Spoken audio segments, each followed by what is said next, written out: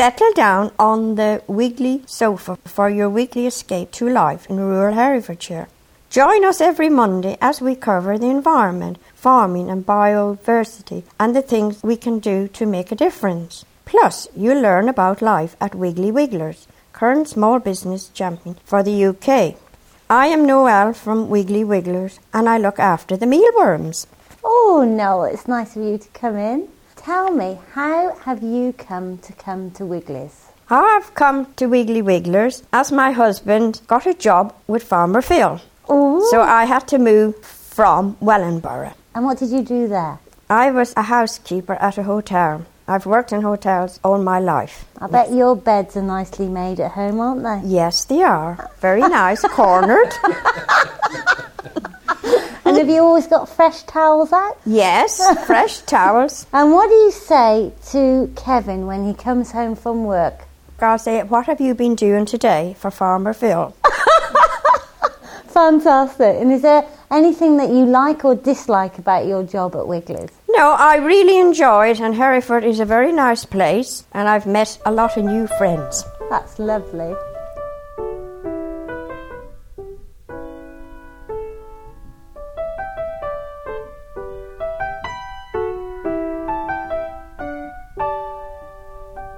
Your co-hosts today are Heather and Richard. Well, thank you. I'm joined on the Wiggly sofa by Richard. But he's got a new name now. All right, today's new name is Fractious Fishborn. Yeah, a bit of a grumpy head on. Hit a nerve with Phil again. It's funny that. You are, in fact, a bear with a sore head. Yeah, a bear with a sore jaw. Yeah, so what happened, Rich? I sprained the muscle in my jaw that connects my jaw to my skull.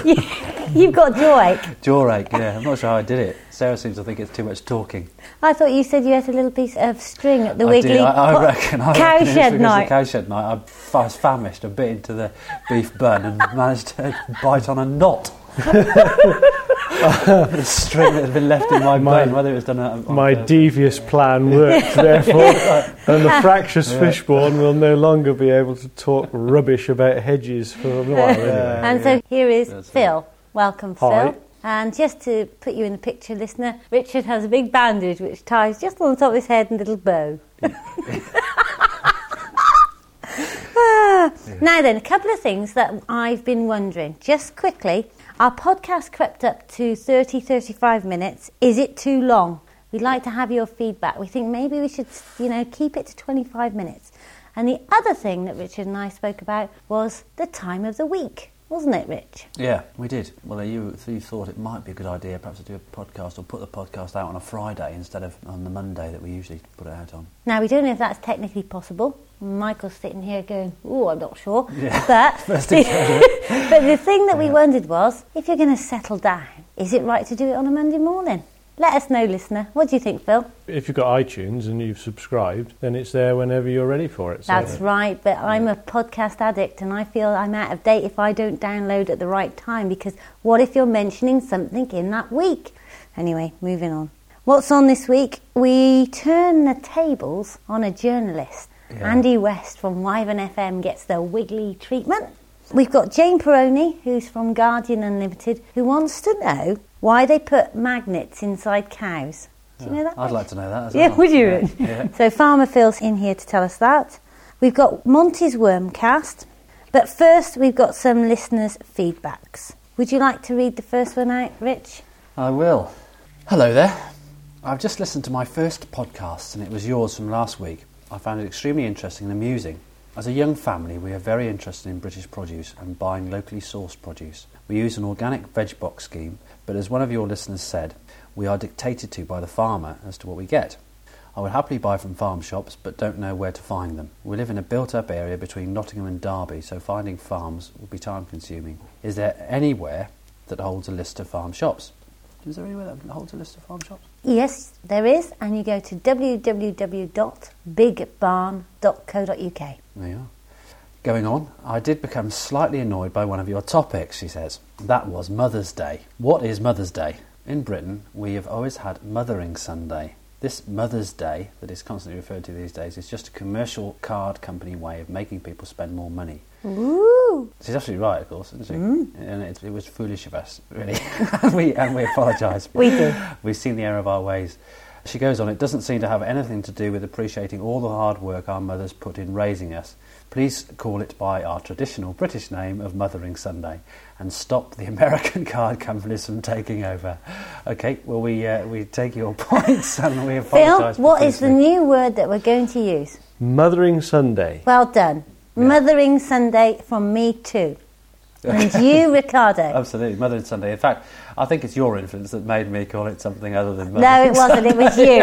It was definitely you. Yeah, Mother's Day, probably. Anyway, have you finished? So moving on, what she did say, her last parting words were, well done, I shall be recommending it to anyone who will listen. So that is our podcast. And then she did say something about PSing. I know that you'll probably be thinking that I'm an old lady, but in actual fact I'm 21, and she also says she's 29. 29, sorry. She also says about how successful her can of worms is and how she enjoys Monty's worm fact. Brilliant.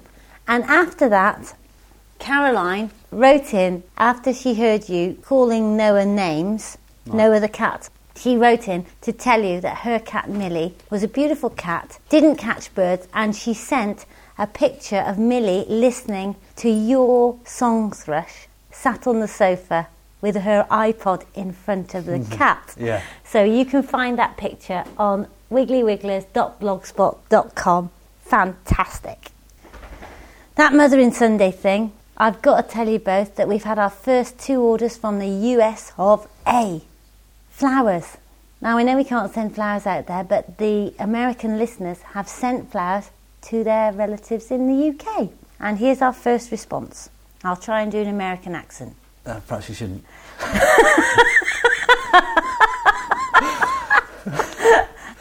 I'll try not to do an American accent. Okay. Thank you so much for this order. My mother was over the moon with the flowers. As I live in Montana, it's great to find a local flower delivery service that's so local, knows where they live and has such beautiful flowers. I'll definitely be using again. Thanks again, Jackie. And just so that you don't think that I can't do an American accent, her email starts with yeehaw! That's convincing. Anyway. Thank you, Richard. That's all right. Anyway, we've got to get on to this magnet thing, haven't we? Yes, absolutely. This is from Jane Peroni. Hi Heather, I'm still loving the Wiggly Podcast, definitely a milker. I have a question I'm hoping you or Farmer Phil can answer. Well, there's no hope of me. It's a cow-related question that I feel somewhat silly asking, but I have to know whether it's true. Is there such a thing as a cow magnet? A magnet a few inches long that farmers put into cows' stomachs to prevent hardware disease, where cows become ill because metal objects they accidentally swallow, such as nails, damage their guts. I've read about it on the web, but as you know, the net isn't a totally reliable source of information. If cow magnets are real, my other question is, what stops the cow passing the magnet before it does the job? Yours disbelievingly, Jane from The Guardian. And I've emailed Jane with my response to her question. But we need to know, is it true? Hardware disease, I think, must be an Americanism, because in this country it's known as a cow having a wire. It originated from bits of fencing wire getting picked up in the machinery making hay or silage, the cow eating them, and the piece of wire goes down the gut, and if it lodges in the intestine, it will then slowly go through the side of the intestine and the cow will die of peritonitis. It gets an infection in the body cavity. So obviously something to be avoided. And there are various ways of doing it, and there are metal detectors on them. Just a minute. When the cow's chewing the grass, doesn't he notice that there's some metal? Be a very tiny piece, and no, they don't necessarily notice. And it's because the machinery might have chopped up a piece of wire that's left lying around the field into little pieces. There are several ways around it. The forage harvesters that make silage have metal detectors on them, so that you can pick them up at that point. But then the machinery itself might be leaving fragments of metal from bearings or bits of machinery that fail that get into the foodstuff. How likely is this?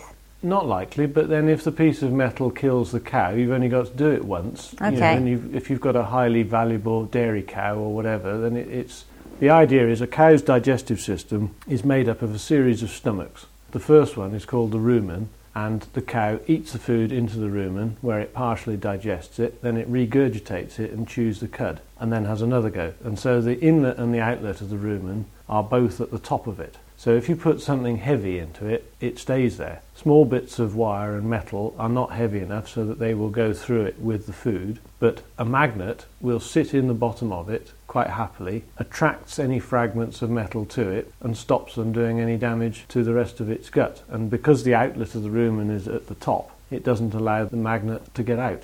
Wow. Isn't that amazing? Similarly, you use slow release boluses, which are basically heavy, and they do the same thing, only instead of attracting bits and pieces to them, they slowly release vital minerals like magnesium to the animal. So you put a bolus in its rumen, and it will perhaps keep it in magnesium, for example, for 2 years before it like a washing machine with a tablet in the net. If you like, yeah. How do you get a cow to swallow a magnet? You use like a balling gun, which is a device that you literally stick down its throat, and then it pushes the bolus into it. They're not very big. How big? A couple of inches long by perhaps 3/4 of an inch in diameter. Never knew that, did you? No, that's amazing. There's plenty of room to put things down a cow's neck. They've got plenty of capacity. Big old necks. Have you done that then? We don't use them, but then we don't make silage, so that our cattle have all the ryegrass straw left over from our grass seed crops, so that we're not using as much machinery on it, and because it's dry, any fragments that might originate from the machinery tends to fall out of it as we're turning it and baling it, so that it's a rare problem for us. Also, we try and make sure the fences are up together, so if you haven't got wire trailing around the fields, then it won't get into the machinery and damage that and all the animals. Right, there you are. There you go, Jane. Thank you very much. We've got a situation, haven't we, where the Wiggly Podcast is geared to convey a message. Yeah. Natural gardening, sustainable communities, all that sort of thing. And recently Phil's gone to great lengths to go in and do a couple of interviews on our local radio station, Radio Wyvern in Worcester. And some of the things he said have been taken out of context, haven't they, Phil? Well, that's right. I got a bit edited so that Farmer Phil said that Herefordshire farmers are revolting, and Farmer Phil said that he's got every sympathy with mothers taking their kids to school in the Range Rover. But you did say that, Phil. I did say that, yes. But I said one or two other things as well. As you know, I like to waffle, and that was the trouble, I think. The plan was to be able to give people an idea of why badgers shouldn't be culled and how unfortunate 4x4s can be in a built-up situation. So, as part of Heather's cunning plan, you invited the guy who interviewed Phil down to the farm, didn't you? Well, he phoned up for another interview, Andy West, the news editor from Wyvern, and we were very pleased that he was able to give us another interview, but I thought it would be really good to turn the tables and see how the journalists worked and whether or not we could learn from them to be able to interview better and to see what he thought of how this whole thing would work. Right. So I said, yes, of course we'll do an interview, which I think is on the radio this weekend, but would you mind if I interviewed you? And do you know what he said to me? He said, what are the questions going to be? Yeah. And I said, I don't think I can tell you that. And I said, how would that be if I asked you what the questions would be? And he said, oh no, I don't let people ask me that. Anyway, we went into the cow shed and turned the tables. Right, I'm here with Andy, and he is the Wyvern FM, what is it? News editor. So the tables have been turned, They Andy. have. I'm very nervous. That's good. You know what it's like now, then. Yes. As a farmer. It's not nice. No. It'll be fine. Can you tell me a bit about your background and what you do at Wyvern? And by the way, listener, we're in the cow shed, and we've got number 69, who is taking a lot of interest in us and what we're doing. And Andy just mentioned to me he has a slight phobia about cattle. Which belies my background, which is not agricultural. Yeah, and this huge beast has just walked over to me, not meaning Heather. But yeah, my background, I guess I went to university in Preston, in Lancashire, in northern England. I got my first job as a journalist there. Obviously, Preston's kind of a large city, and then moved around cities really in the north and then in the south, in Milton Keynes, which isn't far from London, and got the job as editor in Worcester about 8 or 9 months ago. So really, it's been a very steep learning curve for me, because it's the first patch I've been on where I've had to learn about all the stuff about the beef trade and all sorts of farming and agriculture, really, which, it's new to me. So it's difficult, I have to say. But hopefully people are fooled normally and they don't realise I'm such a dunce on the subject. What are the benefits, do you think, of interviewing farmers on local radio? Well, the benefits in this area are clear because actually it's very easy when you're kind of based in a city like Worcester. It is a city, even though it's near a lot of farmers. You don't really often think that many of your listeners are in the farming community, but most people, I'd say, either know someone who is in the farming community or, a relative, or they have been themselves, or they are currently, working on a farm in one capacity or another. So people want to know about the things that affect them. And that's what we do as a service for news. You can't tell everyone everything, so you have to decide what people are going to be interested in. And, from talking to people like talking about themselves and hearing about themselves. So farming's a big way that we have to connect with our listeners. And also the people who have nothing to do with farming, it can be quite emotive. Like we've had a lot of stories recently about cows being having to be culled when maybe there's nothing wrong with them with, TB. And I think even people who are living in an urban environment can kind of feel a certain empathy for the farmers from a business point of view, but also with the animals, because we all have pets and we all care for animals, and so on two levels it's really relevant, I think. So the link between the farmer and the consumer, as well as just talking from farmer to farmer. Well, I think things like foot and mouth, things like that, really brought it home, didn't it, to people, living in the cul-de-sacs and, the urban environments, that actually what happens on farms really does affect us. It's so easy when you walk into a supermarket and you pick up a chicken that's wrapped in plastic. You kind of forget that actually it lived on a farm of some kind, and actually what happens on that farm affects how much you pay for that animal. And, beef here, talking about the cattle that we've got here. It really is relevant to people, and I think anything that can remind them of that, it's a help to us because it's interesting to people, and it's a help to you guys, it's a help to farming, if people do realise that there really is that connection. And how do you think about the balance of what you're going to choose for the radio programme and the accuracy of what you're trying to report? How do you mean, sorry? How important is the accuracy? So the balance of both, because often there's a different point of view, isn't there? So, for example, with the TB argument, you'll have the discussion between the farmers who are concerned about their cattle and maybe the badger group who decides on the accuracy and the balance of that report. Yeah, balance, I think, is the most important word there, isn't it? And I think in print journalism, like in newspapers, they have far fewer restrictions effectively on what they can or can't say. So often when you read the newspaper, you will see something that comes across as a stronger report because they're able to give opinion. But we're controlled by Ofcom, so we really can't give opinion. Certainly commercial radio is even more restricted because it's a business. We have to make money. If we get fined thousands of pounds by Ofcom, we go out of business. It's as simple as that. So the balance, really, it doesn't matter. I can talk to you from your point of view, and that's fine, and get your opinion across, as long as I talk to DEFRA as well, for instance, and put their opinion at the same time. I mean, if in a perfect world, you never have one opinion getting more weight than the other. It's always perfectly balanced. Yeah. Do you get a lot of feedback from listeners if you put out a report on something fairly controversial?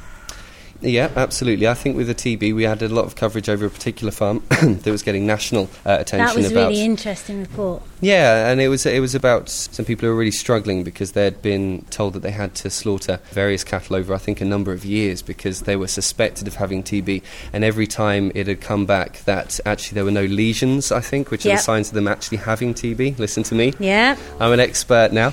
And so it's very frustrating to them because they felt like, well, these cattle have been slaughtered, we don't even know if there's anything wrong with them. Again, it's coming back to the fact that it is relevant to people. People do care about that. And so, we got a lot of people then getting in touch, mainly from agriculture, saying, we heard that report, same thing's happening to us, we're very frustrated too, can we talk about it? And then you're kind of in a difficult position of saying, well, there's only so much space, I'm afraid. But, you know a good story by how many people get in touch and how many people say to you afterwards, so I heard that. Yeah. That was good. What are you looking for when you phone a farmer up for an interview? Is it, a bit of a row, or what is it?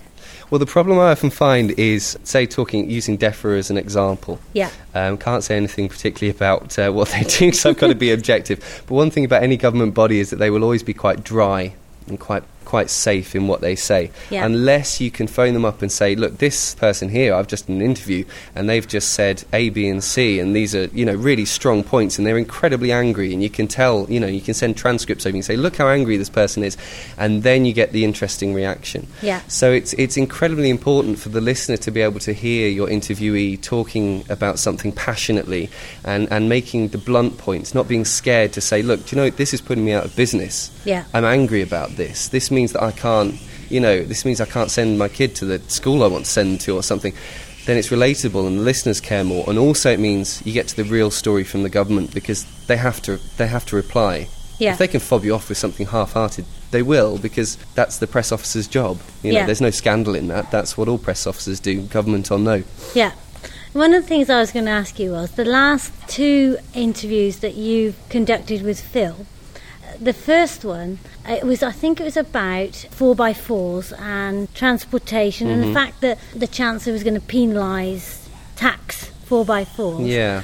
And you just put on the radio, his point was that he had sympathy with the mothers and who took their kids to school by 4x4, but that actually missed out the point. How do you clip? Cuts. Yeah, that was one of the cuts. What we do is from the interview, you take different cuts from that. Yeah. And because you're restricted in the amount of time we have in bulletins, we are not primarily a news station. So you have to find a way of taking different points from that interview so that it stays fresh for each bulletin.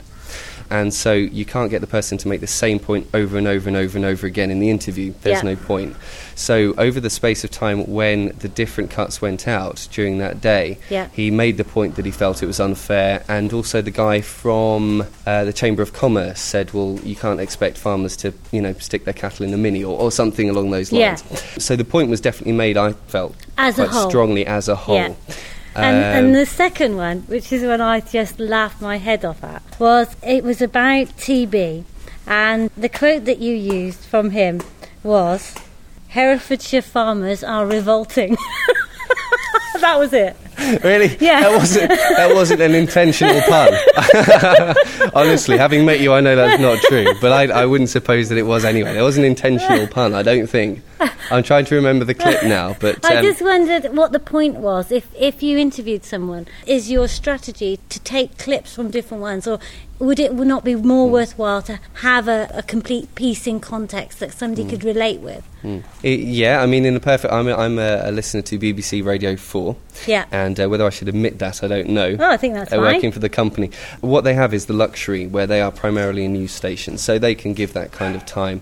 As I said before, being a business, the priority is with news because we have to do it contractually to be able to broadcast, and it's with news because people care about local news in their area. The thing is, when you do an interview with someone who's an expert, like a farmer in something, it is, in my experience, absolutely inevitable that they will listen back to that interview and say, that was hardly anything of what I said, that meant nothing, that was not the point I was trying to make. Yeah. Because they're an expert, they know all the background. And it may sound simplistic when they hear it back on the radio. And it's the same when interviews, say, people to do with schools. It's any kind of area like that, any kind of subject where you're talking to somebody who really knows what they're talking about. But what you got to remember is for the average listener who we're trying to present the news to, it's different. They're coming from it from a different angle, and they don't know all that the farmer knows. Yeah. And so when I'm editing out or choosing which clips to use, yes, to you they may sound like the most simplistic cuts, but if they're the ones that bring the story across to the listener most effectively, they're the ones I have to use. But if I clipped this interview and picked out certain words, yes. I'm sure you could manage to say Heather is revolting, or the beast came out. Yes. I'm just interested in how Right. you actually just cut out a little tiny bit and use that, Yeah. which as a listener, Yeah. I thought, I just laughed my head off. But Well, it would I be- thought, to bother to get an interview with a farmer that just says Herefordshire farmers are revolting didn't seem to be the most conducive to getting a good interview. It would be something that he said and that I said, okay, that's interesting. I think I was probably wanting to use the word revolting as in staging a revolt, rather than particularly ugly or smelly or anything like that. What advice would you offer to a farmer when they're being interviewed? Because you're the journalist, and that's what we want to know. all our podcast listeners. Well, if you're being interviewed by someone, first of all, the most important question is, how is this going to sound when it goes out? What story is this? Yeah. Okay. So then the journalist can say, okay, what we're going to do is this is going to be a 30-second story. This is what I would say. It's a 30-second story where you have 20 seconds of the newsreader and 10 seconds of the interviewee. Yeah. In which case you then can say to yourself, right, okay, and if I want to get my point across and take charge of this interview, Yeah. you know, or take my half of the interview, then I need to have it very clearly in my mind what it is I want to say. So almost a and soundbite. If the worst thing you can do, if you want to avoid hearing something back and saying, that's not quite what I meant, the worst thing you can do is waffle. Yeah. Because then the journalist has no choice but to pick bits here, there and everywhere, trying to get to what you're trying to say. So MPs are brilliant at it. If you watch an MP on telly or hear them on radio, there's very few edits because they know they have to talk and they have to get their point through in no more than 15 seconds, which is not easy. That's the first thing. Yeah. Secondly, obviously, well, on the other hand, you might be talking to someone, say, from a BBC station where they'll say, well, actually, it's going to be a 2-minute piece, in which case you can relax a bit and you can have that in your mind. So ask the time. Ask how long it's going to be. It's perfectly acceptable. It's acceptable, I think, just to not be a control freak about it. But just, it is your right to know when it goes out on air, the kind of thing that's going to go out on air. Yeah. And it should be made clear to you. There shouldn't really be a surprise when you hear it go out on air. You may feel surprised, I didn't expect them to use that bit. Yeah. You shouldn't think, I said that off the record and they put it out. Or that's not what they said they were talking about. That's wrong. So it's information is power. It's the same with anything. It's, don't be afraid to ask questions. And always make it clear to the journalist, look, I'm not saying I'm not going to do it. I just want to know. Yeah. What's going to happen. Fantastic. Thank you very much. You backed me into a corner there. I feel like a politician. I think I wormed my way out of it. You wiggled your way out of it style. beautifully. Thank you very much indeed. I reckon that our podcast listeners will really enjoy that because they don't quite know how to deal with it's media. Tricky, isn't it? Yeah. But it's important that we do it because we've got a really good story to share. Brilliant. Anyway, thank you. Lovely talking to you. Well, that went really well, didn't it? Wow, I really think that Andy was brave to come, and thank you very much, Andy.